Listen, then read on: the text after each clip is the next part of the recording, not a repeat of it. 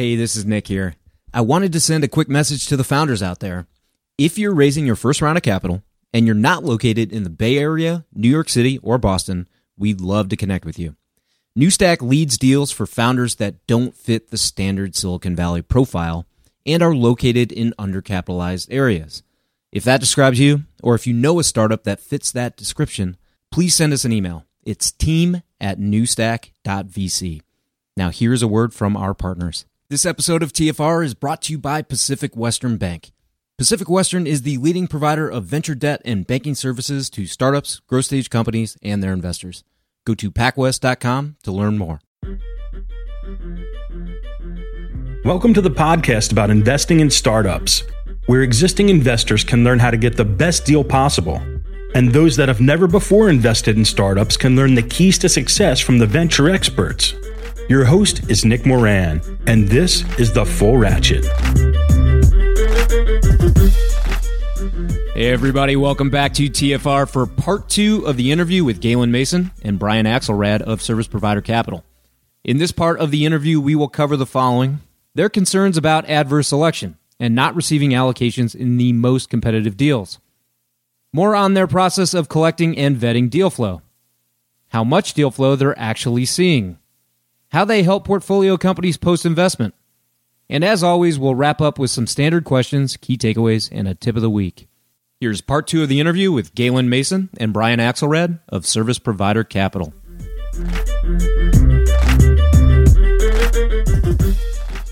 Are there concerns that you will not get access to competitive allocations where the entrepreneur can choose their investors? I live in fear of reading Premax term sheet now. You used to read it, oh, interesting, and now you're like, what? And you're, who did that? So especially now as we get things up and running, where you're really trying to make sure, God, our cell tower network is not up yet. So I live in constant paranoia. But I'll let Brian. Yeah, I think that's our goal. Like, that's our job, and that's what we're trying to do, is just to make sure that we're getting everything. And like Galen said, we're not going to get everything, but we need to give it an earnest shot to try to get into everything. And we've had situations where there was a Series A that new investor comes in, nobody else gets to participate other than one fund that came in with the lead, and we had a conversation with the founder and said, "Hey, can you make a little bit of room for us?" And he said, "Why?" And I said, I could tell you all day long about our value proposition. You know what our value proposition is. If you reach out to us, you're going to get help from us one way or another, so you don't need that. You're just going to do it because you like us and because you appreciate what we're doing." And we got an allocation. And I think founders are very responsive and receptive to the notion of what we're doing. And, we're never going to try to strong arm our way in. We can't, right? Nobody really has that ability in venture, to be honest. And so for us, it's just a matter of, there are deals that we find out about after the fact and we chase them. And we've gotten into some. There's some that we're chasing now. And that's been the experience of the guys out of the Rocky Mountain region. So they find out about a deal in Phoenix and they didn't get into it. And they start getting on the phone with their LPs in the Phoenix area and they say, "Hey, can we get in?" Or maybe it was a fund out of Boulder that led the deal in Phoenix, and they call up the VCs and say, "Hey, do you guys have any room?" So, we try for that. We know it's not going to be perfect, but that's the name of the game, right? And part of, for us, Galen mentioned it doesn't matter what the company's doing, if it fits the criteria. I think some people, I've had conversations with potential LPs who ended up not investing because they just don't get that. They don't get but you're not doing, I thought VCs are supposed to do due diligence and they're supposed to vet out the company and all this stuff. And we said, but if you're asking those kinds of questions, it's probably not the right fit. We're focused on people who really understand the strategy. And it's not so much they don't have questions. They do have questions, but it's questions more about how does it work as opposed to people who have questions about does the strategy work? And whether the strategy works essentially gets to, do you believe in Galen and I combined with the LP network, that's going to be the thing that gets us those allocations? Yeah, I just would say, so we do our diligence is on, does it fit our deal criteria? Who is the lead? And that's following this VC entity and who they're definitely doing diligence. Brian and I both know from representing companies that they're looking at things. Although I would also say it's not Brian and Galen. I would love to say I'm that amazing, but we are sort of melting into the 60 to 80 service providers throughout the Midwest region. It's that entire group, right, and their deal flow. And we're the minders of that, right? The one running the electric signal through the air, but it's that group that's the market. And the allocation question that you're asking gets to the core of what we're doing, because the whole thing about does it drive better returns? Well, our fund's not an alpha strategy, right? We're not out there saying we're the better venture capitalists. That's not why you're providing money to service provider capital as an LP. This is an index-like strategy. And the way we do that is through the allocations and making sure we get into the deal. So the question is exactly right on point. And there are some people that it resonates with and some people that it doesn't. And our job is to prove that out. I think it's easier for us to look at the way that the Rocky Mountain Fund has evolved over time and what they're tracking as good proof of concept that they've been able to do what they've sort of set out to do. And we're sort of tracking similarly. And the cadence of deal flow and stuff that we're seeing sort of bears that out. But it's, our fund life is still got a few more years, and that's where we have to just keep making sure we are earning our keep, so to speak. Cool. So I do want to talk a little bit more about the deal flow. Can you talk about your process for collecting the deal flow and vetting it to whatever degree that you do vet? Well, so we're a network of service providers, and when we started our network of service providers, it was Brian and me. So that results in, hey, Brian, you got any Series A deals? Well, what are your Series A deal criteria, Galen? And we talk about that. And so it's very easy when it's just the two of you. And then you go and we get another service provider and another service provider, and each conversation results in us speaking with them about, hey, are you interested? And they may invest. And then they are also our early warning radar system, so they understand the deal criteria. In addition to that, any given founder may have multiple service providers around them. So you have multiple chances of one of your service providers raising their hand and bringing it to your attention. The venture capitalists themselves are using service providers, so one of their service providers may bring it to your attention. Well, I guess on top of that, and even if it's a service provider that has not invested in our fund, they think it's just crazy, they look better if they say to the founder, hey, I know another place where you could get some extra money. I mean, that's part of building relationships with your clients. Sure. So that's how we, I think, manage our deal flow and identify it is through the very LPs that we're having that conversation. So is it they will identify a candidate for funding and then they raise their hand, or do you have some sort of Slack channel? You'll get a phone call. So we have this is amazing too as lawyers so we have a CRM, a very simple CRM that, and I think we're thinking of upgrading that, but very simple CRM that we use to track all manner of things, right? So for me personally as a lawyer, boy, if I went and asked most of my lawyer friends, hey, what do you think CRM stands for? They'd look at me funny and go look for like a code section or something, right? and you talk to business people and they think that's insane. So we track those things through CRM, but it's an email, it's a phone call to someone, at our SPC account information that says, hey, what do you think, how about this? What do you think about this? And it may come from a founder who's become aware of us. It may come from the venture capitalist that's leading the deal. It may come from a venture capitalist that's already participating in the deal. It may come from any one of the service providers, right? And so it's also, because of our design, pretty easy for us to be super quick. Hey, okay, what size is the round? Is it this? And then over time, all those folks learn, here's what it is. It's super clear.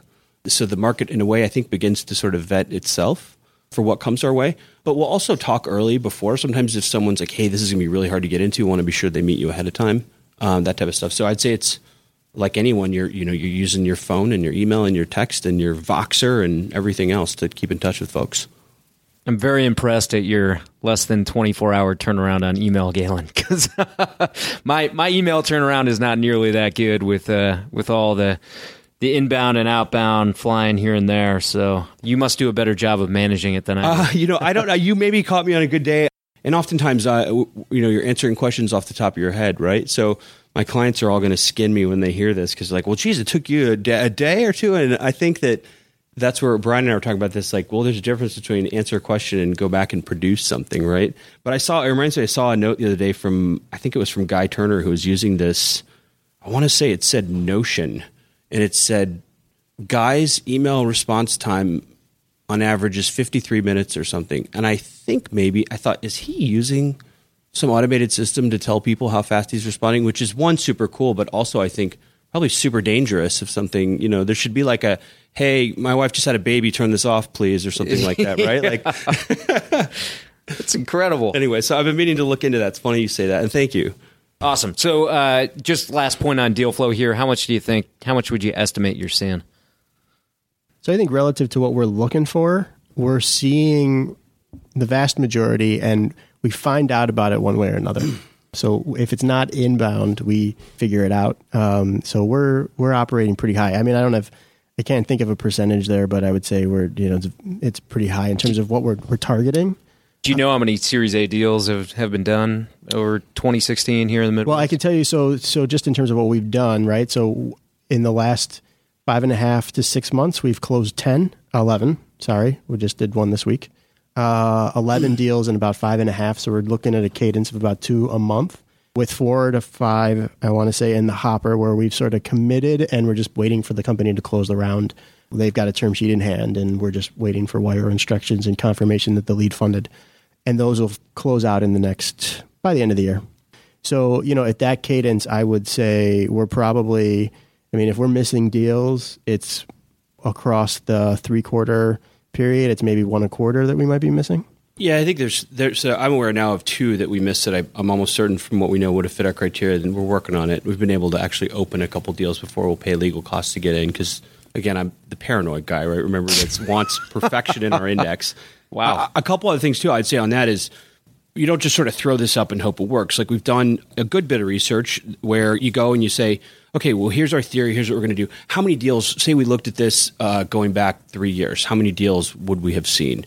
And it turns out if you look at the Midwest, you see somewhere between 20 and 30, we call it 25, depending on how you're measuring deals in the Midwest region as a whole. Now, you'll hear about a lot more deals, but you got to take out Series B deals, take out Series C deals. You take out the deal that looks like it fit from the media, but Uncle Joe was the lead putting in $1 million. That's not a fit for us. We're looking for the institutionally led. Or if there was an institutional lead and they only put $250,000 in, it's not a fit for us. Yeah, yep. I've had deals where I've seen news blog posts and stuff, XYZ company raised $2 million, and I'll text Galen, and as soon as I see it, and I'm like, did you hear about this deal? And he's like, wasn't a fit. So somehow it was on his radar, and vice versa, right? He'll do the same thing and say, hey, did you hear about that deal? And it's like, I did. It wasn't a fit for us. So we see, that's why I say, like, out of the total market, we see a ton of stuff that's not a fit. I don't think either one of us could approximate what we see out of the total market relative to, like all the deals that don't fit, but sort of the math, right? Because I like to look at like the numbers. So if we sort of estimate that we think in the broader Midwest, there's probably 6 deals a quarter, and we have a sense of how many of those are Chicago-based as the sort of, the hub for the broader Midwest, and how much are outside Chicago market. So call it maybe 4.5 and 1.5. If there's 1.5 deals in the broader Midwest that fit our criteria a quarter, that's picking up, or maybe it's 2, right? 4 and 2. We sort of see that, and then we measure ourselves against that, and that's still that 2 a month. And so we think, to the extent that there's a 7th deal a quarter, right, that we miss, that means that for we would be expecting to track this amount, and we say, okay, well, we got this. We're either right there, or there's 1 or 2 that we missed, or maybe there's 1 or 2 that haven't been announced that we missed that we don't know about, right? But we tend to hear about stuff, and then, like Galen said, we chase it. We still try to get into it. There's a deal that we missed from months back, and we just sort of talked about whether or not there's a new opportunity for us to get in based on new relationships that we're going to explore. So we're never going to give up the fight if we think that there's a way for us to get in, because that's the way things work. And there tends to always be a way. It's just whether or not somebody thinks that it's worth it for them. And we try to make it worth their while. I think the last point, too, that maybe also kind of what you're getting at, Nick, is I've seen pitch decks, and I've seen whether it's in like the LBO private equity space, the venture space, where they say, well, we saw 3,000 deals last year. We looked at 100. We went to term sheet on 20 and we closed 3, that type of stuff. It's this idea of, well, what would be Service Provider Capital Midwest 3,000 equivalent? And part of it is going to be this like silent unknown. So, for example, given that we are kind of merged into these service providers, we never know what they're seeing but not sending our way. So we're not always measuring what I think a traditional investor would call their deal flow, sure, right? It's sort of pre-vetted in a way, which again, to me, just makes the model that much cooler. Hey, my selection process couldn't be more different, but I certainly appreciate the elegance and the simplicity of what you guys are doing. It's It's very clear, and you guys can be decisive, whereas it's very difficult for, a thesis-driven, sector-driven, theme-driven investor to do that. Yeah, and hopefully we can be, once we get to know folks like you that are doing deals, we can help. This is, again, me reiterating the value of it is we can be helpful to you, because if we see these things, it's like, nope, you got to go to Nick. Yeah, and you already have, actually. We don't need to get into all the examples here today, but already been very helpful to me professionally. So to wrap this up, you guys have already touched on this, but can you talk about the ways you provide value to portcos post-investment? Sure. So I think I'll touch on one, and Galen, you can riff off that. But the thing that I find the most intriguing whenever there's an opportunity is, like I said, sort of at the very beginning, like we're not trying to get introduced as service providers. We're trying to get introduced as a fund to invest in the companies. Yep. And so when we have a portfolio company, we try to be very sensitive to, like, we don't want them to feel after the fact like, oh, this was just a chip for these guys to get in the game to drum up business. So where we see real value is this sort of cell tower network across ecosystems. So we have a couple of portfolio companies that are in the Midwest that are looking to expand into new areas, one of which in particular, a couple actually, have said, hey, aren't you guys founded out of the Boulder area? I was thinking about that being our next office. Can you hook us up? And they're not necessarily asking for a real estate broker, though obviously if they want one, they can get one. What they're looking for is somebody to tie them in to the Boulder community. And now we're the perfect fit, because all of a sudden one email or text to our guys out in the Rocky Mountain region will get them in front of dozens upon anybody they want, basically, whether it's investors, service providers, whoever. And all those people have their own networks. Obviously, it's like the LinkedIn thing, right? Second degree contacts. But it's like, oh, you're in this industry. You're in a real estate industry. You want to talk to real estate people, not necessarily brokers, but you want to talk to real estate people in the Boulder community? Sure. We know people at these development firms, and we know people at these places and so on. So I love that. That's, I think, the thing where they've closed their financing. They may have future financing needs, but that's not what they're asking for. They're not coming to us saying, hey, I need a lawyer or I need an accountant. That's not, we're around if they need it, but that's not what we're trying to do. It's really when they come to us and they say, hey, we know you guys are across regions. You've got this ecosystem connectivity that you can help us dial into. We'd love to tap into that. How can we do that? And then we just sort of say, go, right? And we just sort of hand them off to our partners and boom, it happens. Yeah, I would say much the same thing. So I might draw a distinction between we know to say we have mapped, right? So when we put the cell tower somewhere, there's a lot of thought that's gone into like, hey, put it on this corner of the farm because it's better located, right? So here are the 3 lawyers in Madison. Here's the 2 accountants in Madison that are doing, between the group, 90% of the work. So our value is, as we want to come in as a fund, but our value is the service providers and their network. And I think that I am very careful to never promise, hey, I can do this for you, but I can tell you, here are the resources that we have at our disposal and how I can promise you that I will try to use them. When you look at what those resources are, it kind of speaks for itself that, well, geez, this is better than just, my neighbor's 10 grand or, or something like that. And I think the real case is making that case to the venture capitalists too, who are leading these deals and saying, geez, that's great to get that sort of network along for what we're leading. Yeah, just to follow up on that, because I think that's a really great point, that we're trying to be in the business of signal, not noise, right? So it's not just so much that somebody says, hey, can you tap us into Boulder? And then it's just, as Galen pointed out, a bunch of people that we know out there. These are the people who are core to the tech community or the startup community in Boulder. Here are the people who are core to the startup community in Madison. We can dial you into those people in particular so that when you sit down with them for coffee for an hour, that's a really, really valuable use of your time. Because we know as much as anybody that time is sort of your most precious commodity, right? So we want to be in the business of making sure people are spending their time wisely, both with us and with the people that we connect them to. And so I think that's really, it's both helping connect them to people, but also making sure that they're talking to the core people in the communities they want to be talking to. Guys, if we could address any topic related to startups or venture, what topic do you think should be addressed, and who would you like to hear speak about it? So I think you had mentioned earlier Jason Heltzer at Origin, who's one of the partners over there. He just this last week or so wrote a blog post that talked about the way that financings, downstream financing, so Series B, C, and so on, people need to be thinking more creatively about how they structure financial outcomes. And I thought it was really, really insightful. Jason's blog, I think, is called Venture Evolved, and I think he also posted on LinkedIn. So if people are interested, they can check that out. But I emailed Jason afterwards, and I said, that's, people don't talk about that. And I think that's a really important point. And one of the things I was thinking about afterwards was entrepreneurs tend to undervalue simplicity at the beginning of their sort of journey, right? They want to do this with, equity incentives, and they want to do this with this structure, and it gets complicated. And Galen and I always roll our eyes and say, look, that's going to cost more money. right.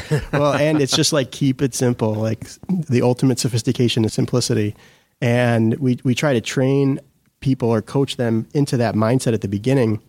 But what happens is there's a shift along the way, whether it's because they're listening to their lawyer or they're listening to their investor or they just get it over time, that they then overvalue simplicity and undervalue sort of the nuance of reality as they get further and further along their path.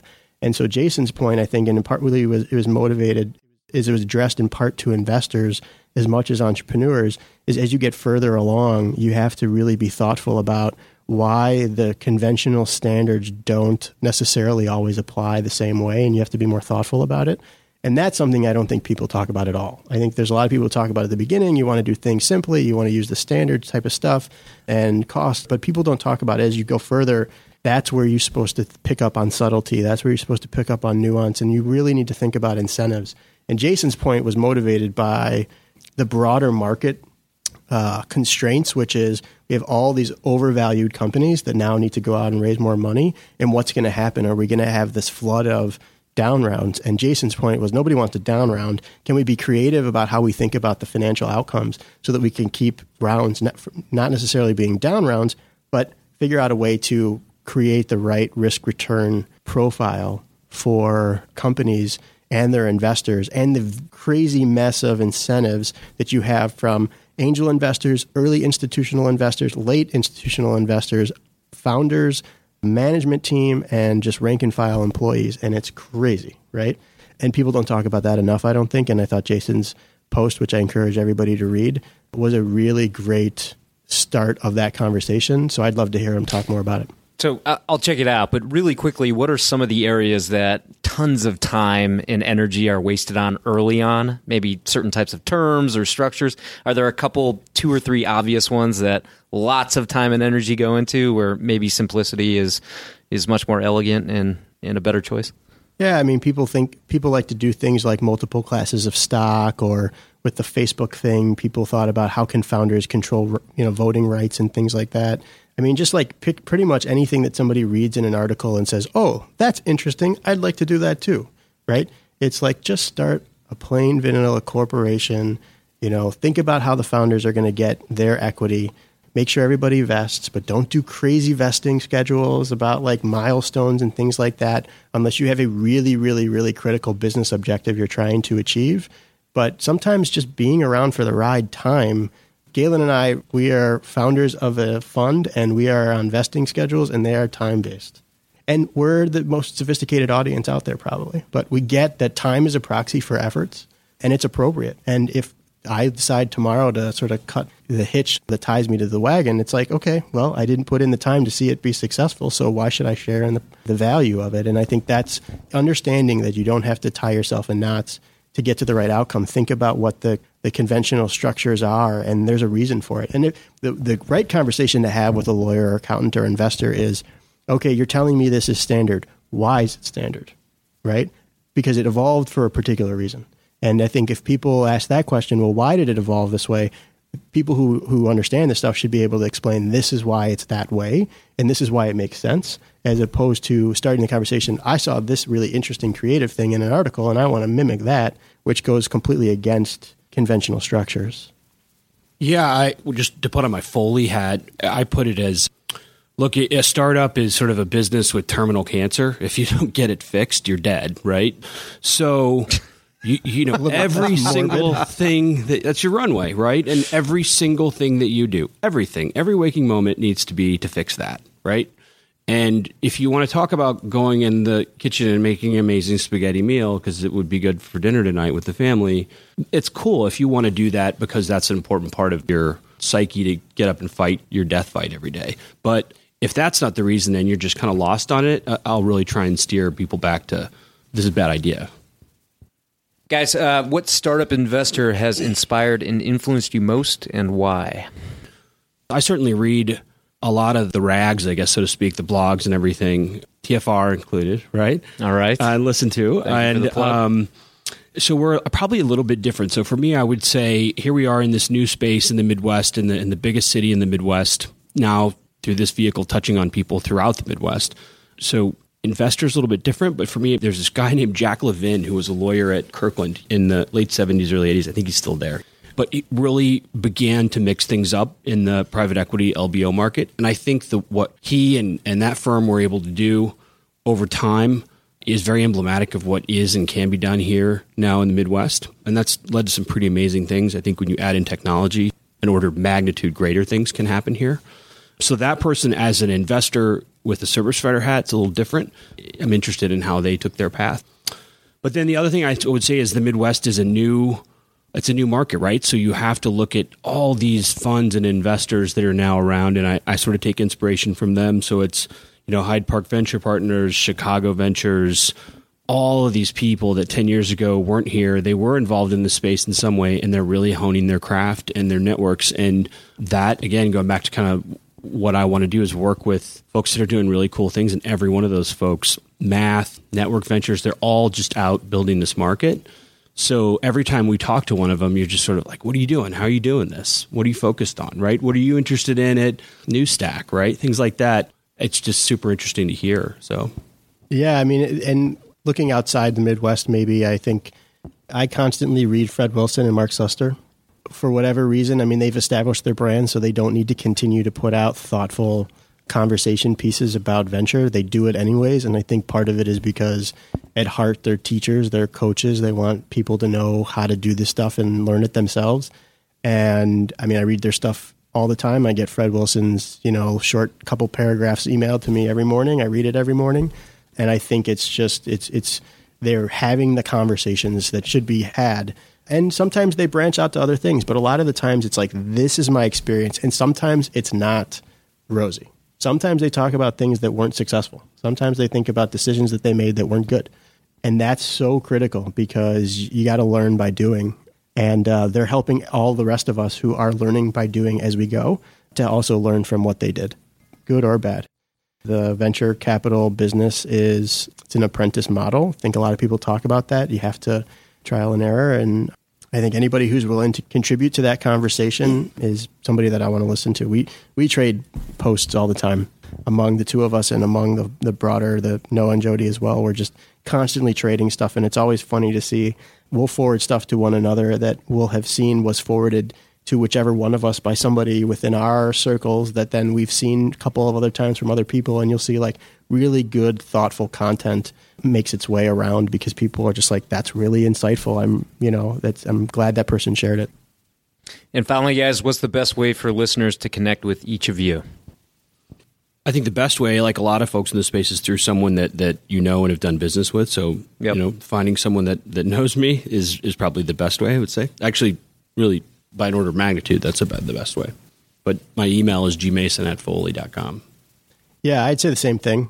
And also don't hesitate to reach out if you don't have a introduction to either one of us, but take a second to not cut and paste sort of the standard email that goes to everybody and just sort of say why you're reaching out to one of us in particular and why, for whatever reason, you think it makes sense. And it's okay to say, I don't really have a good reason for it. I just wanted to talk and see if maybe you had some thoughtful advice and, wanted to hop on the phone for 5 or 10 minutes. We're happy to do that. I think that's part of how we got to the place that we are, is both by doing that for other people, but most importantly for having other people do that for us.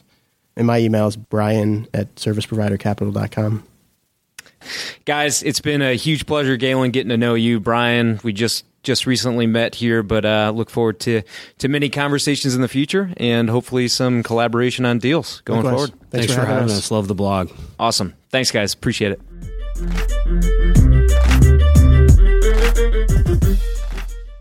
At this point, if you're a VC, you've heard of Carta. You've probably even accepted securities from a portfolio company on the platform. It feels like every new company is using Carta, and there's already 16,000 VC-backed companies on the platform. They also offer tools and services for VCs like fund administration. Carta has an army of fund accountants delivering high-quality service and dedicated teams of engineers, constantly improving the functionality of their user-friendly investor platform with in-app quarterly reporting, real-time fund metrics, LP portals, and more. It's also easy to switch from an existing fund administrator or to augment your in-house team with their service. Learn more about their services at carta.com/investors. And this episode of TFR is brought to you by Pacific Western Bank.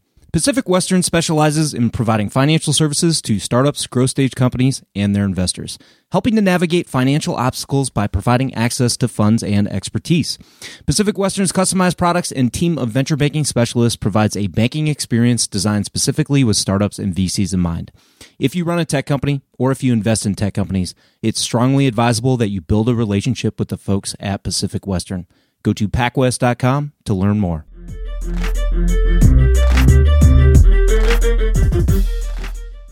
Awesome to get the guys here on the show to reveal their strategy. Let's recap the key takeaways. Key takeaway number 1 is called Discovering Opportunity in the Deal Flow. As attorneys in the venture industry, Galen and Brian quickly realized that they and other service providers across the ecosystem had early access to nearly every deal. This is a major information and access advantage, but the service providers didn't have the means to cut large checks into these companies, while the investors that did have the means are unable to get access to this volume of deal flow. Therein was the value. If they could connect the key points of access with the major sources of capital, everybody wins. And in parallel, they brought down the entry barriers for service providers to participate. Maybe your standard service provider can't cut a $100K check per deal, but maybe they can cut a $100K check into the fund that invests in all qualifying deals. In this way, these service providers could participate, help the companies they work with, share in the upside of their clients, and get diversification across a very risky asset class. And this cell tower network of service providers, as they called it, includes real estate, HR services, outsourced CFO, venture capitalists, wealth managers, lawyers, accountants, web design, and insurance. The final note here that they mentioned is that the key service providers that seem to get earliest access to deal flow includes lawyers and outsourced CFO. Okay, key takeaway number 2 is called an index fund with ongoing value. Galen and Brian are employing an index-like strategy.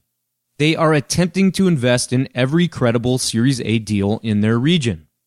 Recall Jerry Newman's comments from the episode on non-unicorn investing, that if one were able to invest in every venture deal, they would yield a percentage return in the low to mid-20s.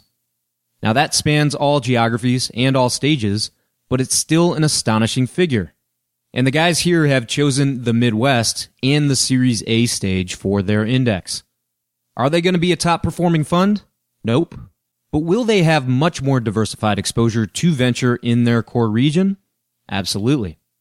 If you're an LP seeking 10x returns, this is not the fund for you. However, if you're comfortable with a diversified, more modest return, you believe in your region as an underserved area, and you want to support the tech ecosystem through investment, SPC may be a great fit. Okay, key takeaway number 3 is called Mechanics of the Model. The first step for Galen and Brian was to build a network of service providers in their startup ecosystem. Then the service providers that work with early stage companies as clients begin referring deal flow to the SPC managers. Also, those same service providers become the core base of LPs in the fund. And then the guys put referred deals through the following checklist criteria. Is the company in the Midwest? Is the round being led by a credible institutional investor?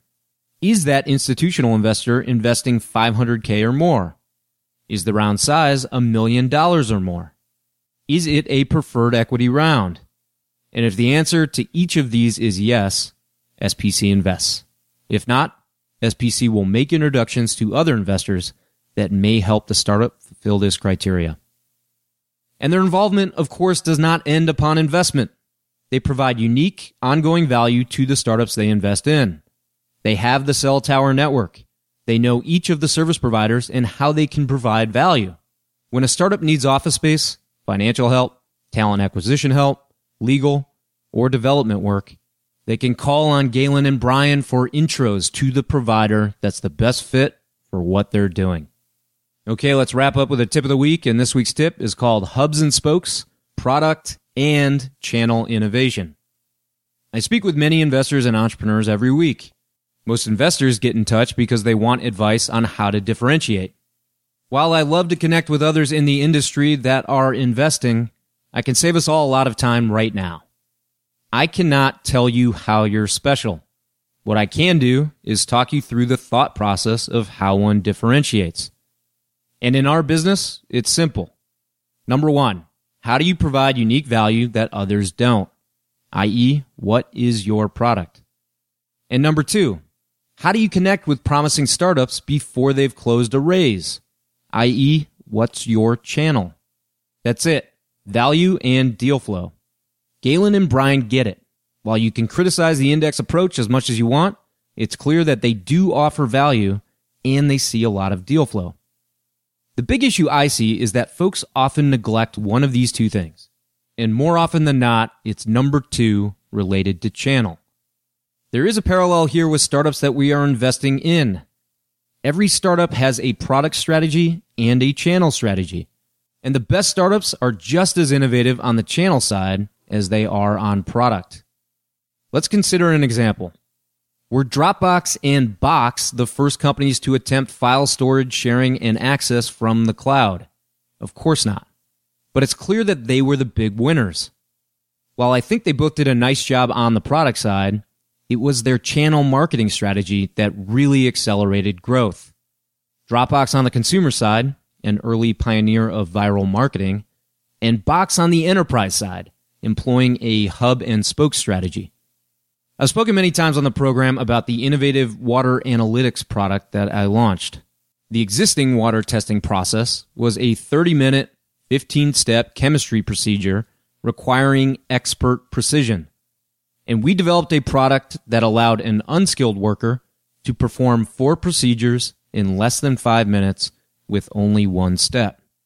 And while the product is to thank for creating incredible customer excitement, it's not what got us to $100 million of revenue in the first year. It was the channel strategy that led to a fast, furious revenue ramp. While conducting 500-plus customer meetings during development, I learned a great deal about users, and not just what they buy, but also how they buy. On one such visit, a customer at one of the largest water municipalities in California casually mentioned that they'd require around 100 units, but that their network would need more than 1,000. It turns out that if you look at a map of large urban water treatment facilities, it looks very much like a series of hubs and spokes. The largest facility in the area exports their water to smaller facilities that export their water to the consumer's tap. And unbeknownst to me, each of these constituents follows the leader, so to speak. Whatever processes and products the hub is using is then adopted by all the spokes. So one modest sale to a major hub yielded a waterfall of customers connected to that hub. After this realization, we proceeded to include all the major urban hubs in our voice of customer testing. When the customer is a part of, or at least feels like they're a part of, a new innovative product creation, they become your top evangelists. Long before product launch, we seeded the market with an aggressive hub and spoke strategy. We put as much effort into an unprecedented channel strategy as we were putting into the product. The reality is that some of the worst products win big because they own the channel to the customer. And some of the best products fall down because they can't reach the customer. Do you want to invest in startups that are focused on just one of the two? Or would you rather invest in startups that are equally innovative on the product as they are on channel? And at the end of the day, we must all look in the mirror. When the best startups are choosing their investors, what do you think they're looking for? Okay, thanks again to Galen and Brian for joining me. It's always great to feature new and unique models here on the program. If you're out there listening and you've identified somebody doing something unique and interesting, please let me know. Shoot me an email, and I'd be happy to have them here on the program for an interview. Okay, that'll wrap things up for this week. Until next time, remember to over-prepare, choose carefully, and invest confidently. We'll see you again soon.